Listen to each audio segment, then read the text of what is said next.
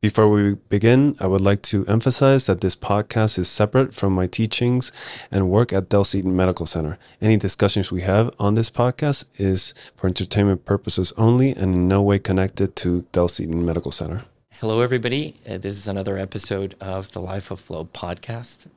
No introduction is needed. Dr. Frank Veith is here with us today, having a discussion about his recently published book, The Medical Jungle. We'll Excellent also talk about, phenomenal. You got to read it. We'll talk a little bit about what this 50th anniversary Veith means for him, and in between a lot of other very interesting topics, including covert operations and CIA. Stay tuned. This is a great program. Thank you very much. Two vascular surgeons walk into a bar and come out with a podcast. We are talking everything vascular and not. Welcome to the Life of Flow podcast. Hello, everybody. It is a pleasure to have you here for another episode of Life of Flow podcast. I'm here with my co-host, Dr. Lucas Ferrer. Hello. And Miguel Manchero Baker is here also. And I would love to, just incredibly excited to introduce our guest today. Needs very little introduction or probably no introduction. This is Dr. Frank Veith. And Dr. Veith, without further ado, thank you for being on the Life of Flow podcast. It is an immense honor and pleasure to have you here. Well, it's a pleasure for me too. Dr. Veith, one of the things that we wanted to get right into was your book. You just recently, I think in the last couple of years, came out with The Medical Jungle. And both Lucas and I enjoyed reading this book. And maybe start off the top with what was the inspiration? At what point did you decide to write this book, and how many years have you been putting into it? I guess there are a couple of reasons I wanted to write it. And the actual project took me about 2 or 3 years.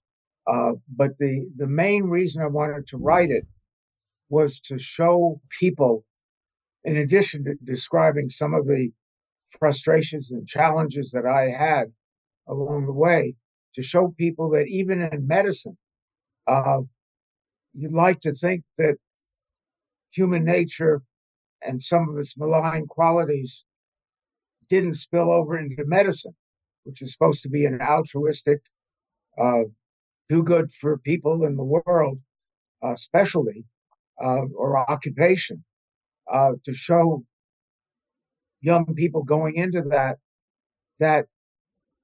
that optimistic outlook on medicine wasn't always the case, that some of the more malign characteristics of human beings spilled over into medicine and in many ways slowed one's progress and proved an obstacle to things going the way you might hope that they would. Those qualities, the malign qualities being the lust for power, the sort of toxic self-interest that people have, greed and jealousy. And much to my surprise, as my career went along, those toxic qualities of human beings often stood in the way of accomplishing stuff that one might like to accomplish. Do you think that has improved at all? Has it changed? I think that the figure of like the strong authoritative leader in kind of surgery, the surgical space, may be going away, especially in some institutions. Do those qualities or do those challenges lessen, or do you think they just take a different form? I think things are just as bad, maybe even worse now than they used to be, because we've got all these silly, woke characteristics and tendencies of institutions that we have to deal with. You talk about surgical leaders. I think some of the problems acquire or spill over not only to surgical leaders, but to administrators, deans, hospital presidents, of course, chairman of surgery, and others. And I think for young people, particularly going into academic career, one has to be aware that these obstacles are out there. They often can be overcome by persistence and other good qualities that some of us have, but sometimes they can't be overcome, and sometimes they lead to inappropriate outcomes. Was this a peri-pandemic project of yours? I guess part of it was it really was an idea I'd had for a long time about writing a book, uh, and I got some help from a ghostwriter who actually did a lot of the work on the writing, although I had to edit it and so forth. I learned a lot of things, of course, of you that I didn't know. You and I share the fact that we are only children. How much today do you feel that not having brothers and sisters throughout your life you shaped, and do you feel that you missed having brothers and sisters? Yeah, I do. I had friends that were almost like brothers when I was a kid, and being an only child, I think I was closer to my parents than others might be. So that all I think was they're like everything in life. There are pros and cons. Uh, you pay a price for being an only child, but you get certain advantages. Throughout the book, I think a overarching topic tends to be the space in which you develop, like New York City. And it's interesting to me as someone that has moved around a lot and kind of, through training, through my career, have explored different places. You kept staying in New York. Why do you think that was? It just worked out that way. I mean, I went to school at Cornell College, and then I don't want to say made the mistake, but I think made a poor choice. I came back to New York with Cornell Medical School when I probably would have been better off going to Harvard. Uh, and then I did my training in Boston at the Peter Van Brigham Hospital. Uh, but I also spent time in the Army in Colorado. So I really experienced a lot of different places, but somehow ended up in New York City, where I still am. If we can, one of the topics that we wanted to explore was the part of the book where you talk about your Army experience in Colorado and some of the experiences you had with CIA operatives. I found that super interesting. Is there something you want to? Yeah, is there something like stories that you want to expand that didn't go in the book? Well, yeah, I mean, when I was in the Army, of course, we had to go in the Army, and I was lucky enough to go in as a surgeon. And I really got a very good job as a chief of surgery at a hospital in Fort Carson, which was a big base. And unlike most of my colleagues who were anti-Army, I was pretty patriotic, and I volunteered for all sorts of interesting tasks, going out in the field and flying on missions in helicopters to rescue people in the mountains and stuff like that. But I also volunteered for this CIA mission, uh, which dealt with a group of Oriental insurgents that were training in the Colorado mountains at Camp Hale, which is a mountainous retreat in the, as they say, in the mountains in Colorado. And it was really interesting because I got very friendly with the CIA guys, and some of them were good, and some of them were bad, just like in every profession. And it was super secret.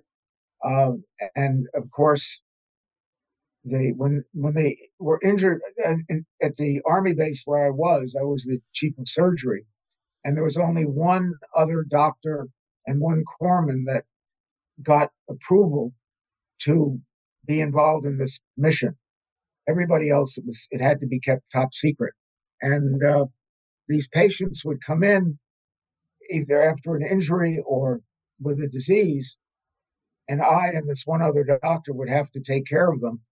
Uh, and it was exciting. Uh, they would come in with all sorts of injuries.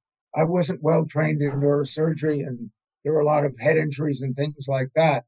And invariably, these patients, soldiers, Oriental soldiers, would come in the middle of the night in a car with shades drawn and so forth, and I'd have to take care of them, and it was interesting and exciting. If they came in with big strangulated hemorrhoids, I'd have to give the anesthesia and then operate on the patient because nobody else was cleared for the secrecy of the mission. And I think there was one story I told in the book where this guy came in with these large strangulated hemorrhoids. I gave him the spinal anesthesia, took care of the hemorrhoids, and sent the pathology. I thought it could be a malignant tumor as well, because it looked like that. So I had to send it to pathology. And the CIA guy who was monitoring what I did said, "You can't put his name down. You got to come up with another name." So I put my own name down. And everybody was asking me about my hemorrhoids. So that was sort of an interesting one. And the other really amazing one was this young soldier. They were training to do parachute jumping because that was part of their mission. And it was to overthrow, I guess, the Chinese Communist government in Tibet. Couldn't talk about it then, but I guess we can talk about it now. And this one guy, he was training for parachute jumping, and the frame on which he was practicing these jumps onto the land, the frame came down and he had a depressed skull fracture across the front of his forehead with spinal fluid coming out and all the rest. And of course, I wanted, not being neurosurgically trained, I wanted to call the in Colorado, there was a big Army hospital with a neurosurgeon. I wanted to be able to call this guy who was a bird colonel, who I knew, and they wouldn't let me call him. So I had to treat this poor fellow, and I didn't know what I was doing. So I went to the books and I read, and with a open skull fracture, draining spinal fluid, you have to turn a frontal flap. It's a big operation, and I was just not equipped to do that. So I sewed up his skin and gave him antibiotics and sat with him for 3 or 4 days, and he got better. He was neurologically intact, but he had this very big depressed forehead, or depression in his forehead. And I thought that was pretty interesting too. He did well. And when finally I was able to talk to a neurosurgeon, he said, "You were just very lucky." Moving from those that heal up, regardless how poorly they may get treated, to some very sick patients, I was unaware until I read your book of how long, like how much of your career you focused on lung transplantation. But a question that I get as I'm reading the book, you elaborate beautifully about this whole research and the animals and all this energy you put into the career. And then obviously it's hard in a book sometimes to express everything. But then as you pass the pages from one chapter to the other, you very quickly summarize and say, and then I had to pass a page and went into this vascular surgery career. And obviously we know now that you were phenomenal at that too. But was there a tipping point? Was there a big problem? Was there a fork in the road that made you change what seemed to be a phenomenal career path in lung transplantation? I mean, you could have done that all your life, and you just decided to reinvent yourself overnight. Well, I mean, I was board certified in thoracic surgery, which is a whole other story, because I really never was well trained in it except during my general surgery residency. But the reason I got into lung transplantation, I trained at the Brigham, Joe Murray and others who ultimately got the Nobel Prize for kidney transplantation. Lung transplant was sort of the poor sister of transplantation. Starzl was doing livers, Shumway was doing hearts, and of course many people were doing kidneys. But lung seemed to be an obstacle. And so I did that, or got into that, because it was a challenge. And we actually did a lot of animal and other research in lung transplantation and did some of the very first lung transplants because we were able to show that what everybody thought was inevitable high vascular resistance in a denervated lung, transplanted lung, really was due to a relative stenosis at the pulmonary artery anastomosis. Simple as that. If you make the anastomosis ostensible as the flow from all the blood flow from the cardiac output would have to go through that one pulmonary artery, the pulmonary artery would expand dramatically, and the pulmonary artery anastomosis became the site of resistance as the artery expanded. So we showed that the resistance was at that anastomotic site and not in the lung, and that facilitated single lung transplantation. We did a bunch of hopelessly sick patients with lung transplants, and we actually had one patient that survived for 6 months and was dramatically palliated, which was the first really successful or partly successful lung transplant. But in New York City, it was impossible to get donor lungs. Why? Again, this gets at the sort of the malign nature of man, because the other transplant units that were doing hearts, for example, there was one, we would share the hearts of our cadaver donors with them, but they would not share their lungs with us. And it was very difficult to procure a donor lung. So the idea of being successful clinically, which we thought we could ultimately do, and is now being done routinely everywhere, it just wasn't a good clinical occupation.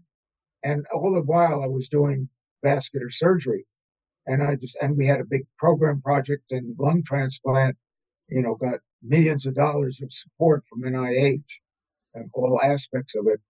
We really resolved the problems that had prevented it from being successful. We really couldn't do it clinically because of the donor problem.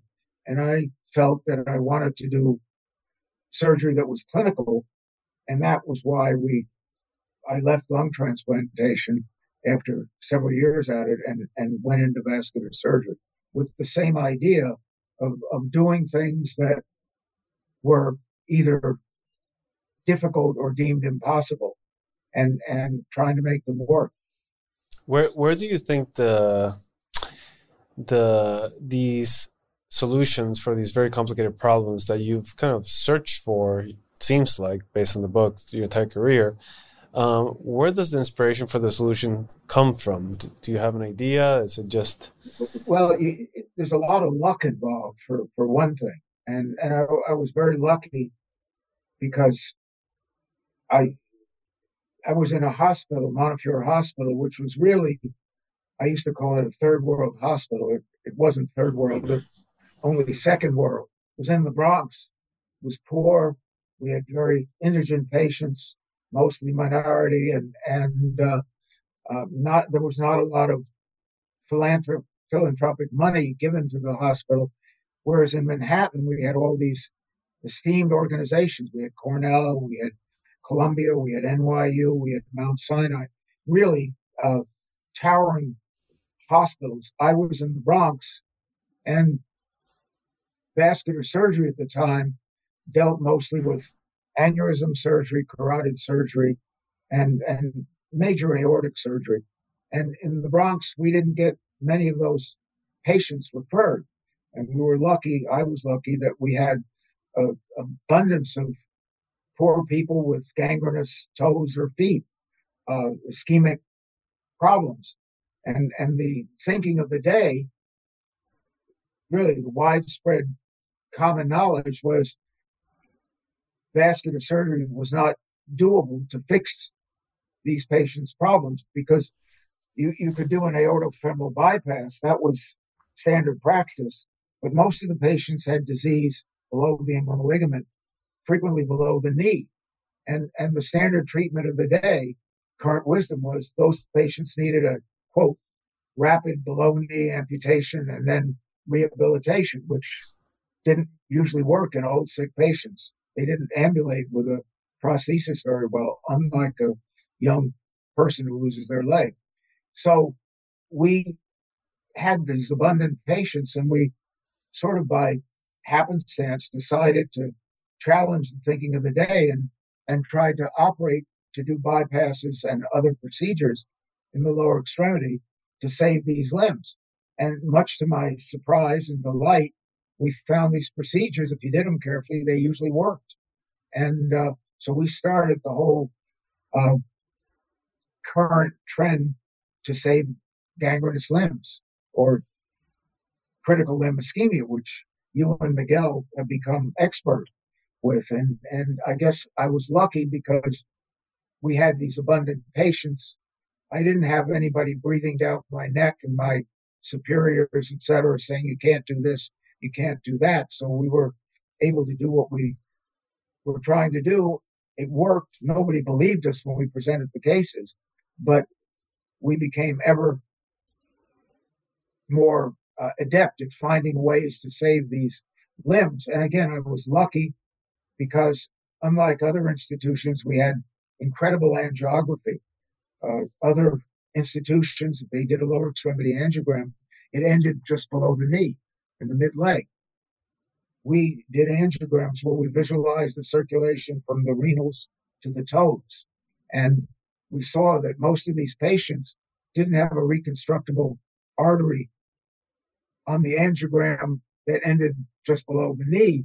But if you look at the lower leg and foot, they had patent arteries which could be used for a bypass. And so we started doing those, and remarkably, they work. If done carefully, they usually work. And we were able to use, still people don't believe me, prosthetic grafts to these little vessels.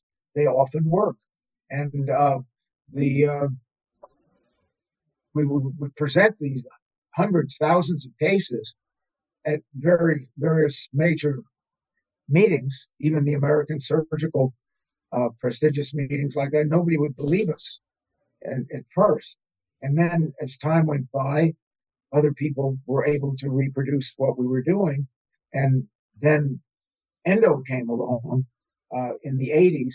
And we were, because our patients were usually sick and old and often very fat, we started out embracing endovascular techniques or having our radiologists perform the endovascular techniques if they had iliac or aortic disease, rather than doing a big operation transabdominally. And then we would fix whatever was obstructed below the inguinal ligament, and we would save the patient's legs. So we were early advocates of endovascular. We wouldn't do the endovascular procedures in those days. Our radiologists would do it with me sitting in the room worrying about the patient when something would go wrong with the angioplasty. And then we were lucky also with getting involved with Perotti and doing early EVARs. Again, nobody believed what we were able to do with the endovascular grafts that we were able to make, following on Perotti's lead. And again, when we would present this at our various national and local regional meetings, people thought we were crazy. They didn't believe us. Vascular surgeons, my friends, because I was a young middle range leader in vascular surgery. And we present to this group of people some of the endovascular graft work that we were doing, and they would laugh at us. They thought we were out of our minds. Do you remember, sir, when the first time that you ever heard or came across the endovascular procedures, and what was your visceral reaction to that first time that you got to hear about this? Yeah, it's in the book because I was a young but recognized fairly prominent guy in vascular surgery. I was president of the New York Cardiovascular. I was probably in my 40s. And I invited Daughter to New York. Charlie. From the West Coast. Yep. Charlie Dunn, Crazy Charlie. And I invited him to our meeting as the guest speaker. And he presented this work, with the footprints in the snow. I'm sure you've seen it. Yep. That angioplasty is like a footprint in the snow. You crush the plaque and it becomes like a footprint. That's not how it works at all. But he presented this work, and nobody in the audience believed him. They were all surgeons, all of them, vascular surgeons. Nobody believed him, but I had the inkling that, maybe he had something. So I paid for my radiologist, a guy named Seymour Sprayregan, to go out and spend a week with Charlie Goddard and learn how to do what he does. And Spray came back and he said, he's crazy, but let's try to do it. And we started doing iliac and SFA angioplasties, first with the Goddard catheter, the tapered catheter, and then with dilators, along with the balloon, then we use stents. And again, we present these cases that are vascular surgery meetings, and they thought we were traitors. Why were we giving these great cases, aortofemoral bypass? Why were we giving them to our radiologists to do endo procedures on? I said, well, they work. And switch with the patients. And nobody believed us. And that was in the 80s. And so I was always an endo enthusiast, even though I didn't even know what a sheath was. I didn't know what a guide wire was. I'd done a lot of angiograms as a resident, but we did it with a needle. And it was before the technique came along where you had a guide wire and you could do anything, putting in sheaths and guide wires and stuff like that. I didn't know any of that when we teamed up with Perotti to do the first EVAR, but we very quickly learned what they were, and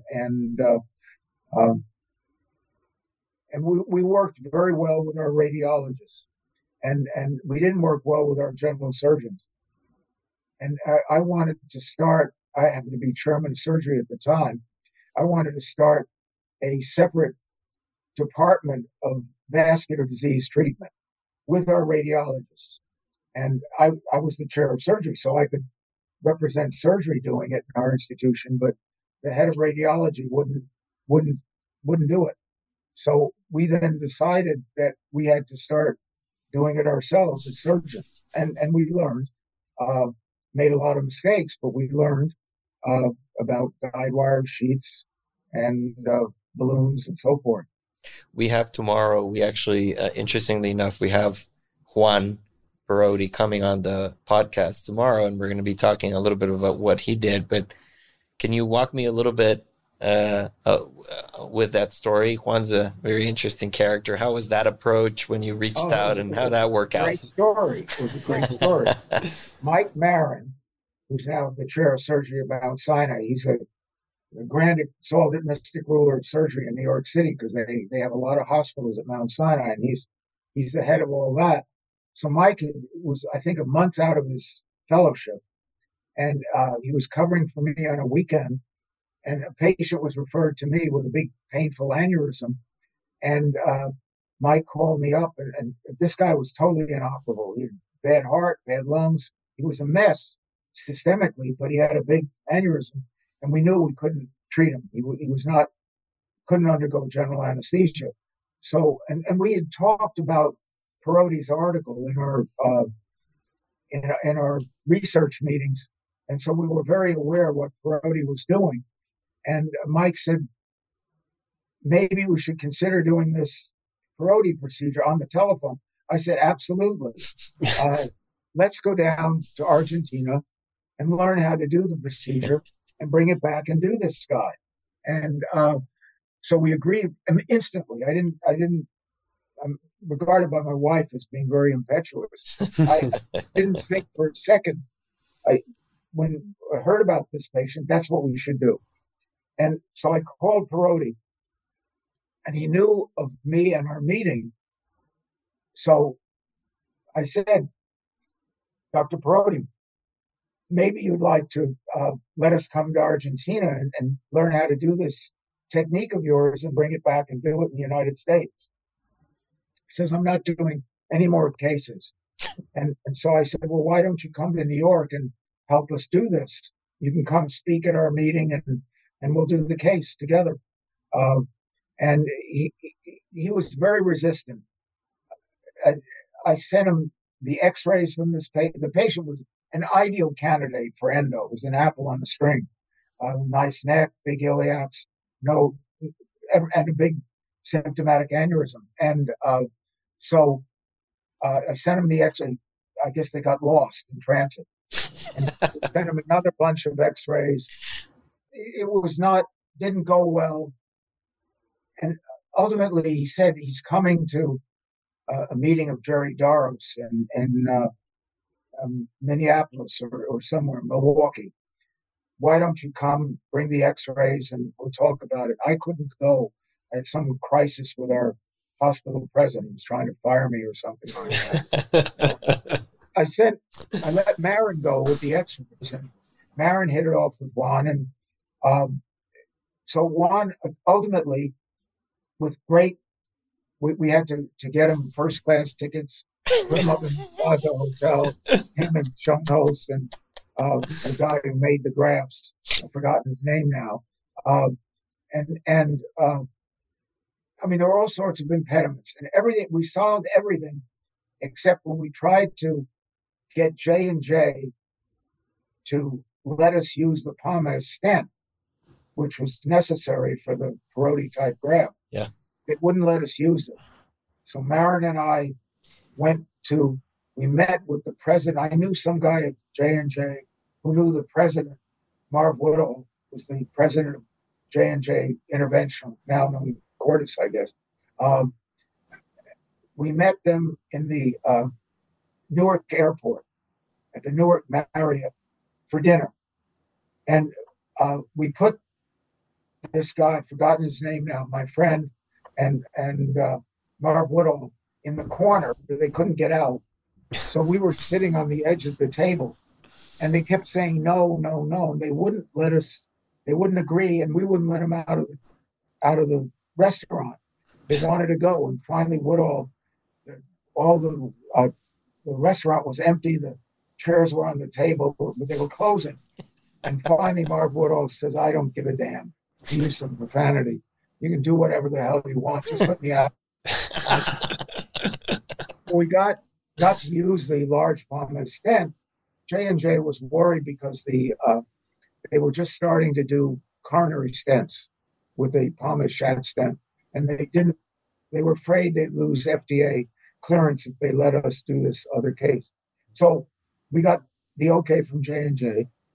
And then Perotti comes, he talks at our meeting, and he and Schoenholz come to our OR, which I have to tell you, at Montefiore, it was worse than third world. We'd we had taken a digital fluoroscope that the cardiologists were throwing out of their dog lab. It was in the garbage. And we took that, Mike and I, and we took it to the OR. That was our fluoroscope. And so Perotti comes to New York expecting to see this wonderful institution, and he sees how primitive we were. And he says, he looks at the fluoroscope, he looks at our OR table, which was worse than primitive. He says, we can't do the case. We're going back to Argentina. So and Schoenholz, of course, agreed. So we said, showed him the patient.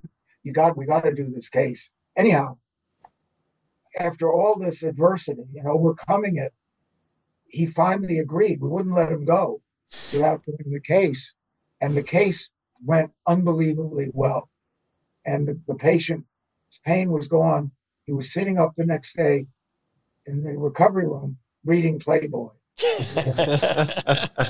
and eating breakfast. His aneurysm, I guess, was cured. And so that was our first case. And so Marin and I decided that we would embark on this endovascular graft program. And we did. I think we did 2 or 3 more cases with Perotti. We brought him back. Fortunately, I had a grant that let me pay for all this airfare that he saddled us with. We brought him back. We did 3 other cases. One did pretty well. One was a disaster. The graft came down, and it was a patient with portal hypertension. We operated on the patient, and the patient kept bleeding. It was a disaster. We did an open operation. The other one was partially successful, but the first patient was, again, luck, was very successful. And we started to do these cases that had occlusive disease, aneurysmal disease, trauma. And unbelievably, we made the grafts, we made the sheaths and put the grafts in the sheaths and all the rest, had tapered tips to the sheaths, which we made with a balloon. We put these grafts in anybody that we couldn't operate on. We didn't do anybody that was operable, and except maybe some trauma cases, I guess. And unbelievably, these cases, 90% of them worked. We were able to get the grafts in position and fix either the occlusion or the whatever the lesion was. If it was a gunshot or a knife wound. We had lots of knife wounds in those days, and a fair number of gunshots in the Bronx. We don't have that much anymore. Now they shoot to kill. And these procedures worked. And so we had probably 100 cases. And I was lucky enough to be president of the Eastern Vascular and then the SBS. And I gave my talks on these endovascular grafts. And again, nobody believed us. They thought we were lying. And gradually, a few younger people tried it and were able to do the same thing we were, and they worked. And then, of course, industry came along and started making endografts, which were much better than the ones we made. I mean, ours were just a Pomez stent sewn into a piece of Gore-Tex or Impra and put in a sheath on a balloon.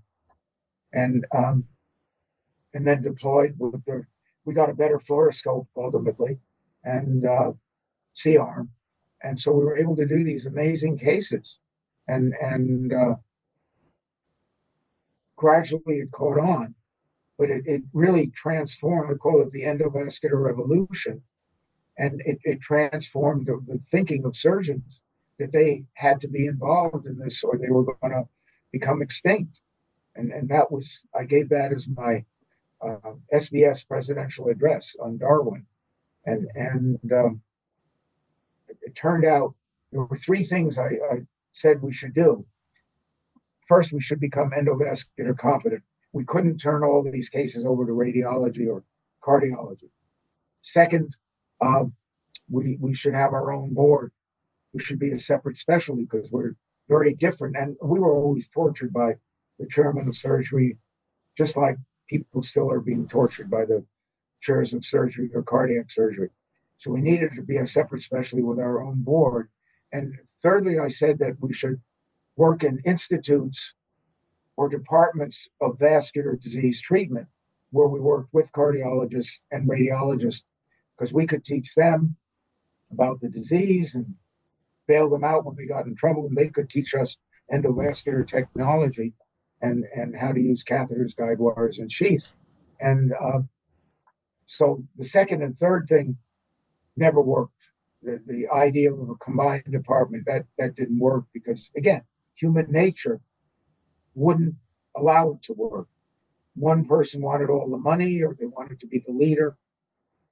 I proposed sharing leadership, sharing patients, sharing rewards, but that didn't work. And the other one was the independent board, and that's been a total failure.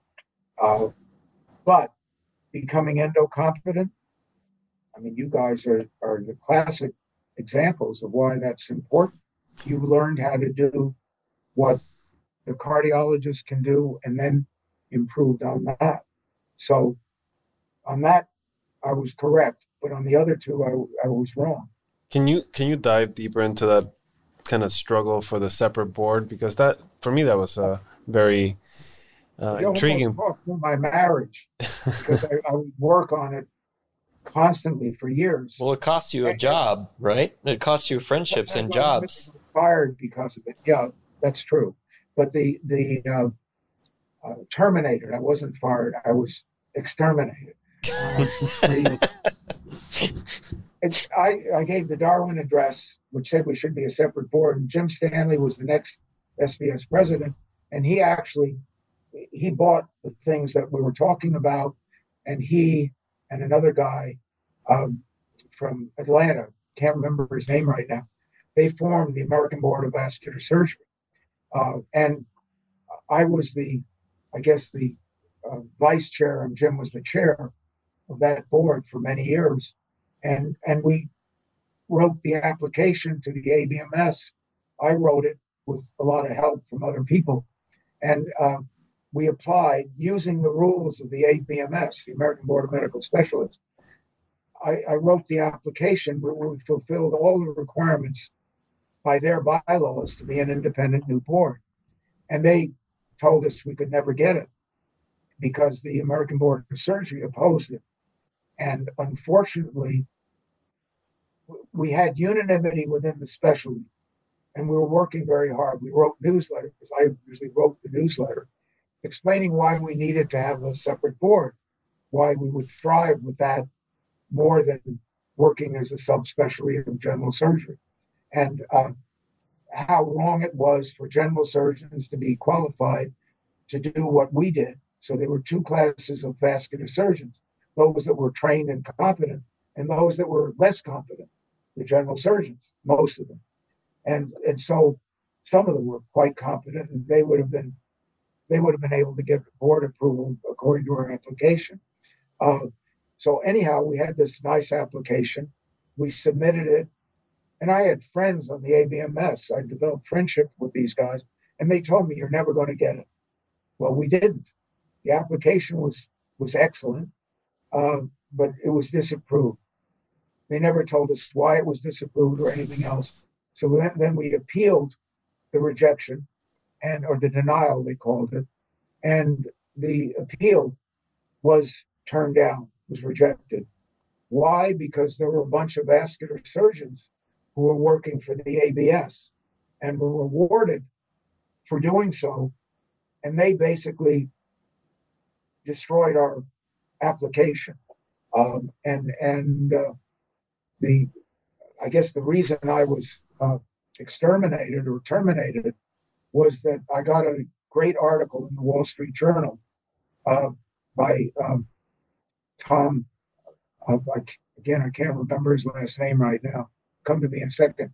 A great article on why we should have a separate board, and we had found a patient who'd been operated on by a general surgeon and inadequately cared for, ultimately died on the table because the general surgeon had said this aneurysm was an easy piece of cake, and it really wasn't. It was a difficult aneurysm. He got into bleeding. The patient was ultimately transferred to another hospital where a vascular surgeon stopped the bleeding, but the patient died. That was Tom Burton was the author in the Wall Street Journal, and he wrote this article saying why vascular surgery should be a separate specialty. And he got me to talk, and I had said that the American Board of Medical Specialties was an old boys club that cares only about its own vested self-interest and doesn't give a damn about patient well-being. And he quoted me in the article. I'd said it, but I said, "You can't quote me." And of course, there it was. He quoted me by name. And that ultimately led to my dismissal from Montefiore, or termination, I guess. And the fact was that we lost the battle in part because of the cartel-like nature of the American Board of Medical Specialties, whose purpose, their own stated purpose, is to improve care by medical specialization. They don't do that. They may do it a little, but that's not how they function. And so they were hostile to us. Ultimately, they got control. The surgeons who were vascular surgeons who were against independence got control of the SBS, and the effort still goes on, but it's not going anywhere. In every other country, vascular surgery is a separate specialty, but not in the United States. They say we're a separate specialty. We're a separate specialty only as we're still subordinate. How would you think that it would add to the practice, to us as vascular surgeons, to have our own?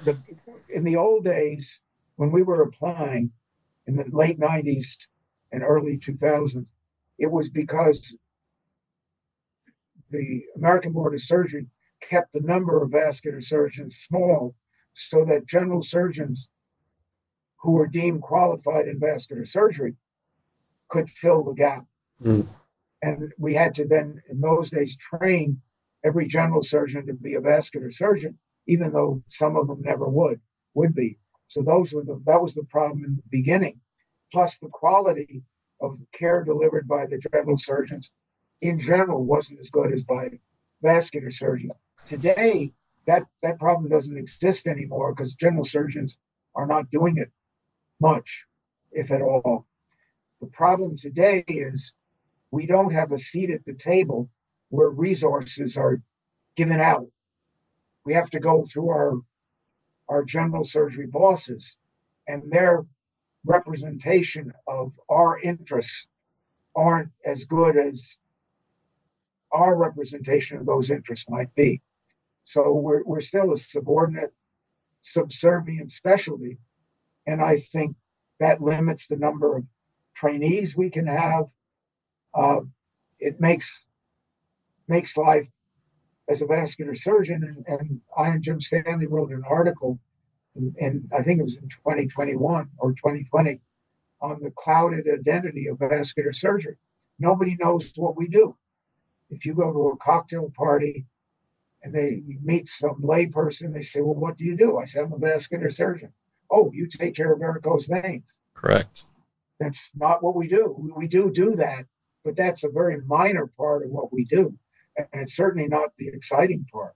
What you guys do, what Gustavo Oderreich is doing, with fenestrated and branch grafts, that's the exciting part of vascular surgery. Ruptured aneurysms. See, do you think there is I can certainly tell you there's a will, and there's a lot of us, and I'll openly include myself on that would love to see that independence happen. The problem is the SBS. And if we lost the SBS, so the American Board of Vascular Surgery, which hasn't done much for the last 8 or 10 years, partly I think it's their fault because they haven't acquainted the membership, the rank and file vascular surgeon, with the issues. It's not talked about anymore. It's deemed a bad subject to talk about, which to me is wrong. So the ABVS, the American Board of Vascular, hasn't, in my opinion, done its job in acquainting and raising interest in being an independent, especially with the membership of the SBS. But the leadership of the SBS has been very divided as to whether they should pursue independence or not. And that again gets at the malign nature of man. The individuals who oppose our independence in some way feel rewarded selfishly for not pursuing it. That's the only explanation I can give. There is no reason on God's green earth why we shouldn't be an independent specialty. We qualify in every way, but we need the SBS leadership to go after it again. When Jim Stanley and I and Bob Hobson and Ramon Berger were presidents of the various organizations, the national organizations, we had unanimity with all societies, councils of the societies, and membership that we have written articles about it.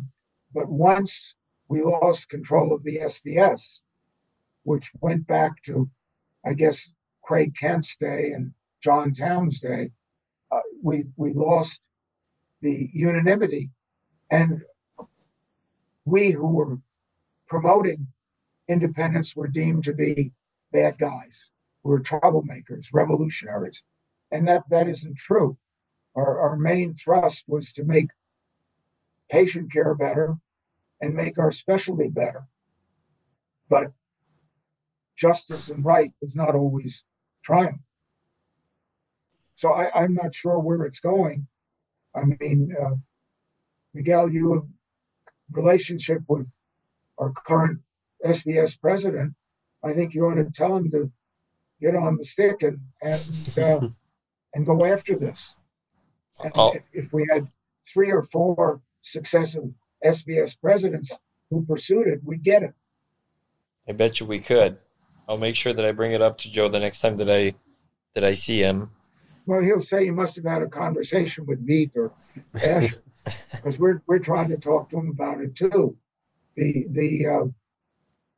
For many years we had financial support from the SBS, for the American Board of Vascular Surgery, and under Craig Kent, when he was president of the SBS, he cut that off, and that was the end of our fight.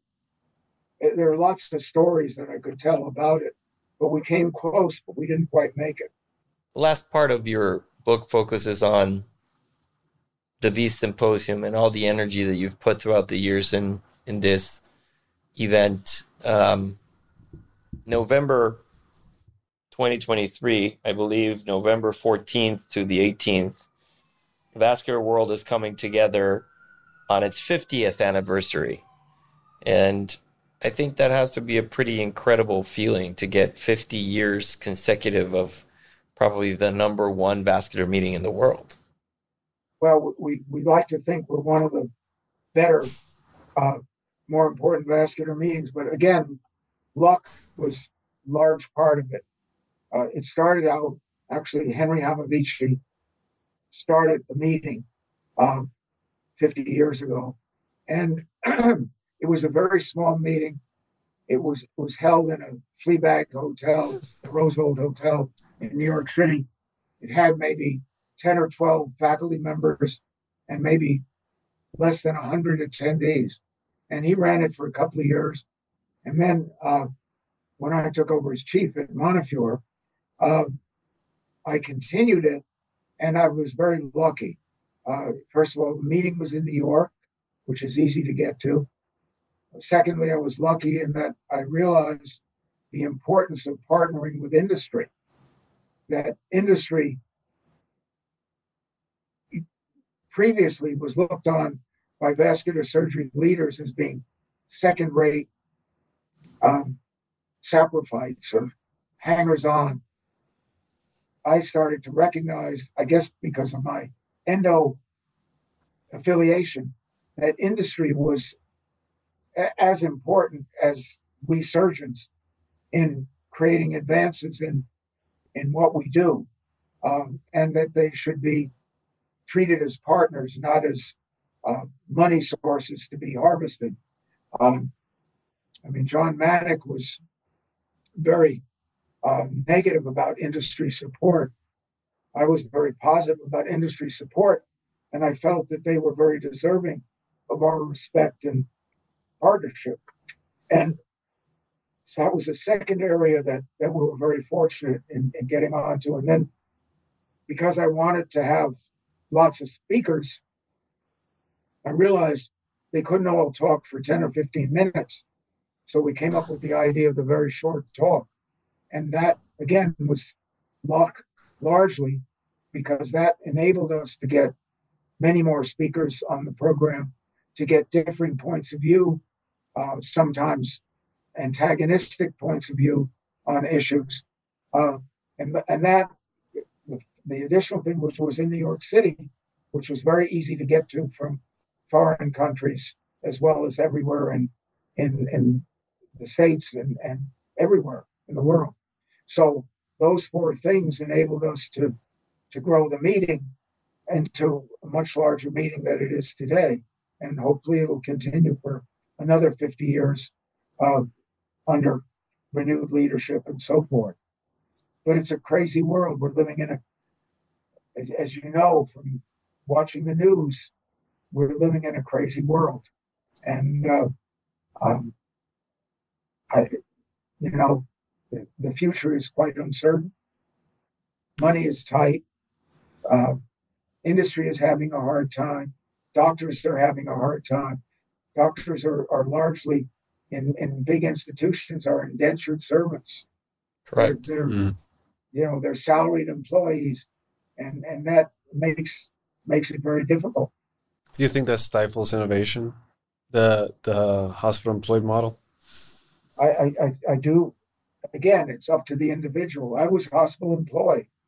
That alone is not a problem. The problem is that doctors are not respected. I mean, it's largely felt that doctors are replaceable. If one guy goes or is fired, you bring in another doctor. I mean, that's like having a baseball team where you have interchangeable players. Doesn't work that way. There are exceptional players in baseball and football, and there are exceptional players in vascular surgery or in any area of medicine. And I think they'll be exceptional in any system. They want to do interesting things. They do want to do what's different and better. And I think even in some of the restricted space that we're now functioning in, where you have to, all that matters to the administrators is the RVUs and the DRGs. All they care about is money. And so you don't get credit for the papers you write. You don't get credit for the breakthroughs that you have. You don't get credit for the good care that you give. And that, of course, leads to the issue that we saw written up in the New York Times and elsewhere about patients being treated. And I appreciate your views on this. The article in the New York Times about what was going on in Michigan, where these patients were being treated with atherectomy many, many times and ultimately losing their leg. And the implication was that all they had was an asymptomatic lesion or minimal claudication. Well, what's your view about that?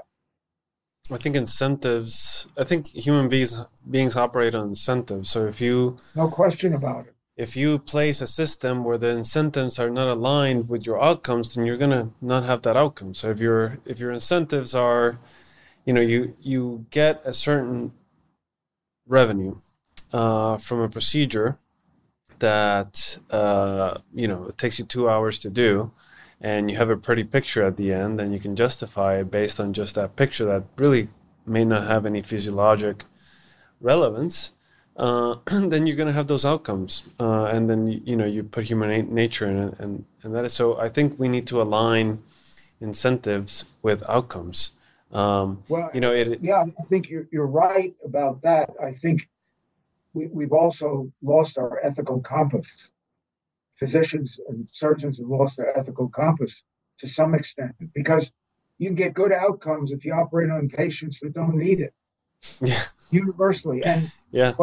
I remember talking to ladies that wrote that article. I actually got Joe Mills an interview with them so they could talk about it. And I brought up the point of what just happened today. I read about it, or yesterday, that CMS has approved carotid stenting for asymptomatic carotid disease. I think CMS is at fault. Now, I believe they responded to political pressure from the cardiologists, and they approved this. This is going to lead to a feeding frenzy of unnecessary procedures, which may not help patients, but worse still may harm more patients than they help. And so I think the really bad guy in that whole system that article exposed is CMS.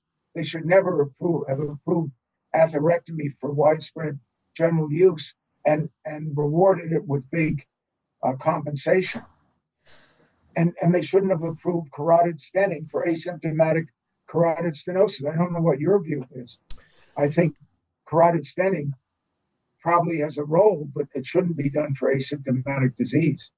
I'm personally a little bit more concerned with how politically ignorant we have been to maneuver this particular situation and allowing the discussion of this topic to be somewhat sensationalized in the media. And I believe that that's very dangerous. I think we should have competent scientific conversations that lead to decision-making policy, or policy that's based on science and facts. But we shouldn't run to the media and try to create these exposés that sometimes have 2 or 3 or 4 sides to the same story. I couldn't agree more with you. And when I read the article, when we were doing our original limb salvage work, we would take patients that were turned down or badly treated at other institutions, and we would try to save their legs. And sometimes we failed. Correct. We didn't succeed every time. So if the guy in Michigan was doing patients for critical limb ischemia and he lost some legs, that's part of the game.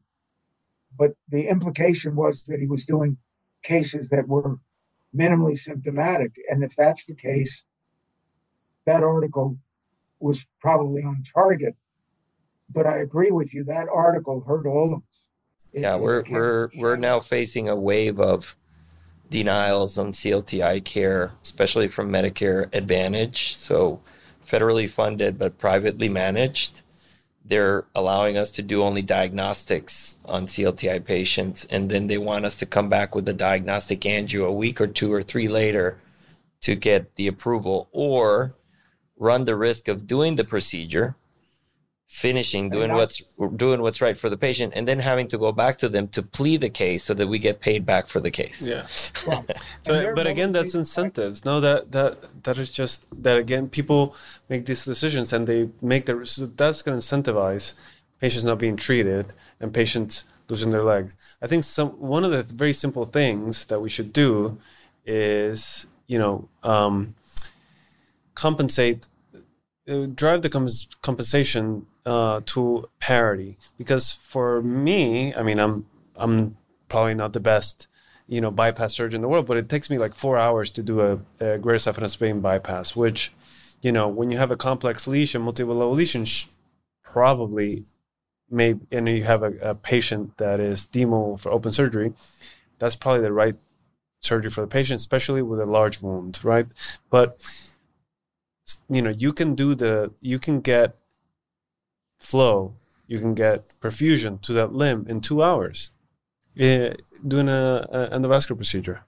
So there is a misalignment in incentives, because it's not just about money, it's also that you have 3 other cases that you need to do. There's also that you have your clinic that you need to attend to, and all these things compound to maybe the best decision not being taken. So we have to really think about incentivize. So if it takes me, it should be paid per time unit.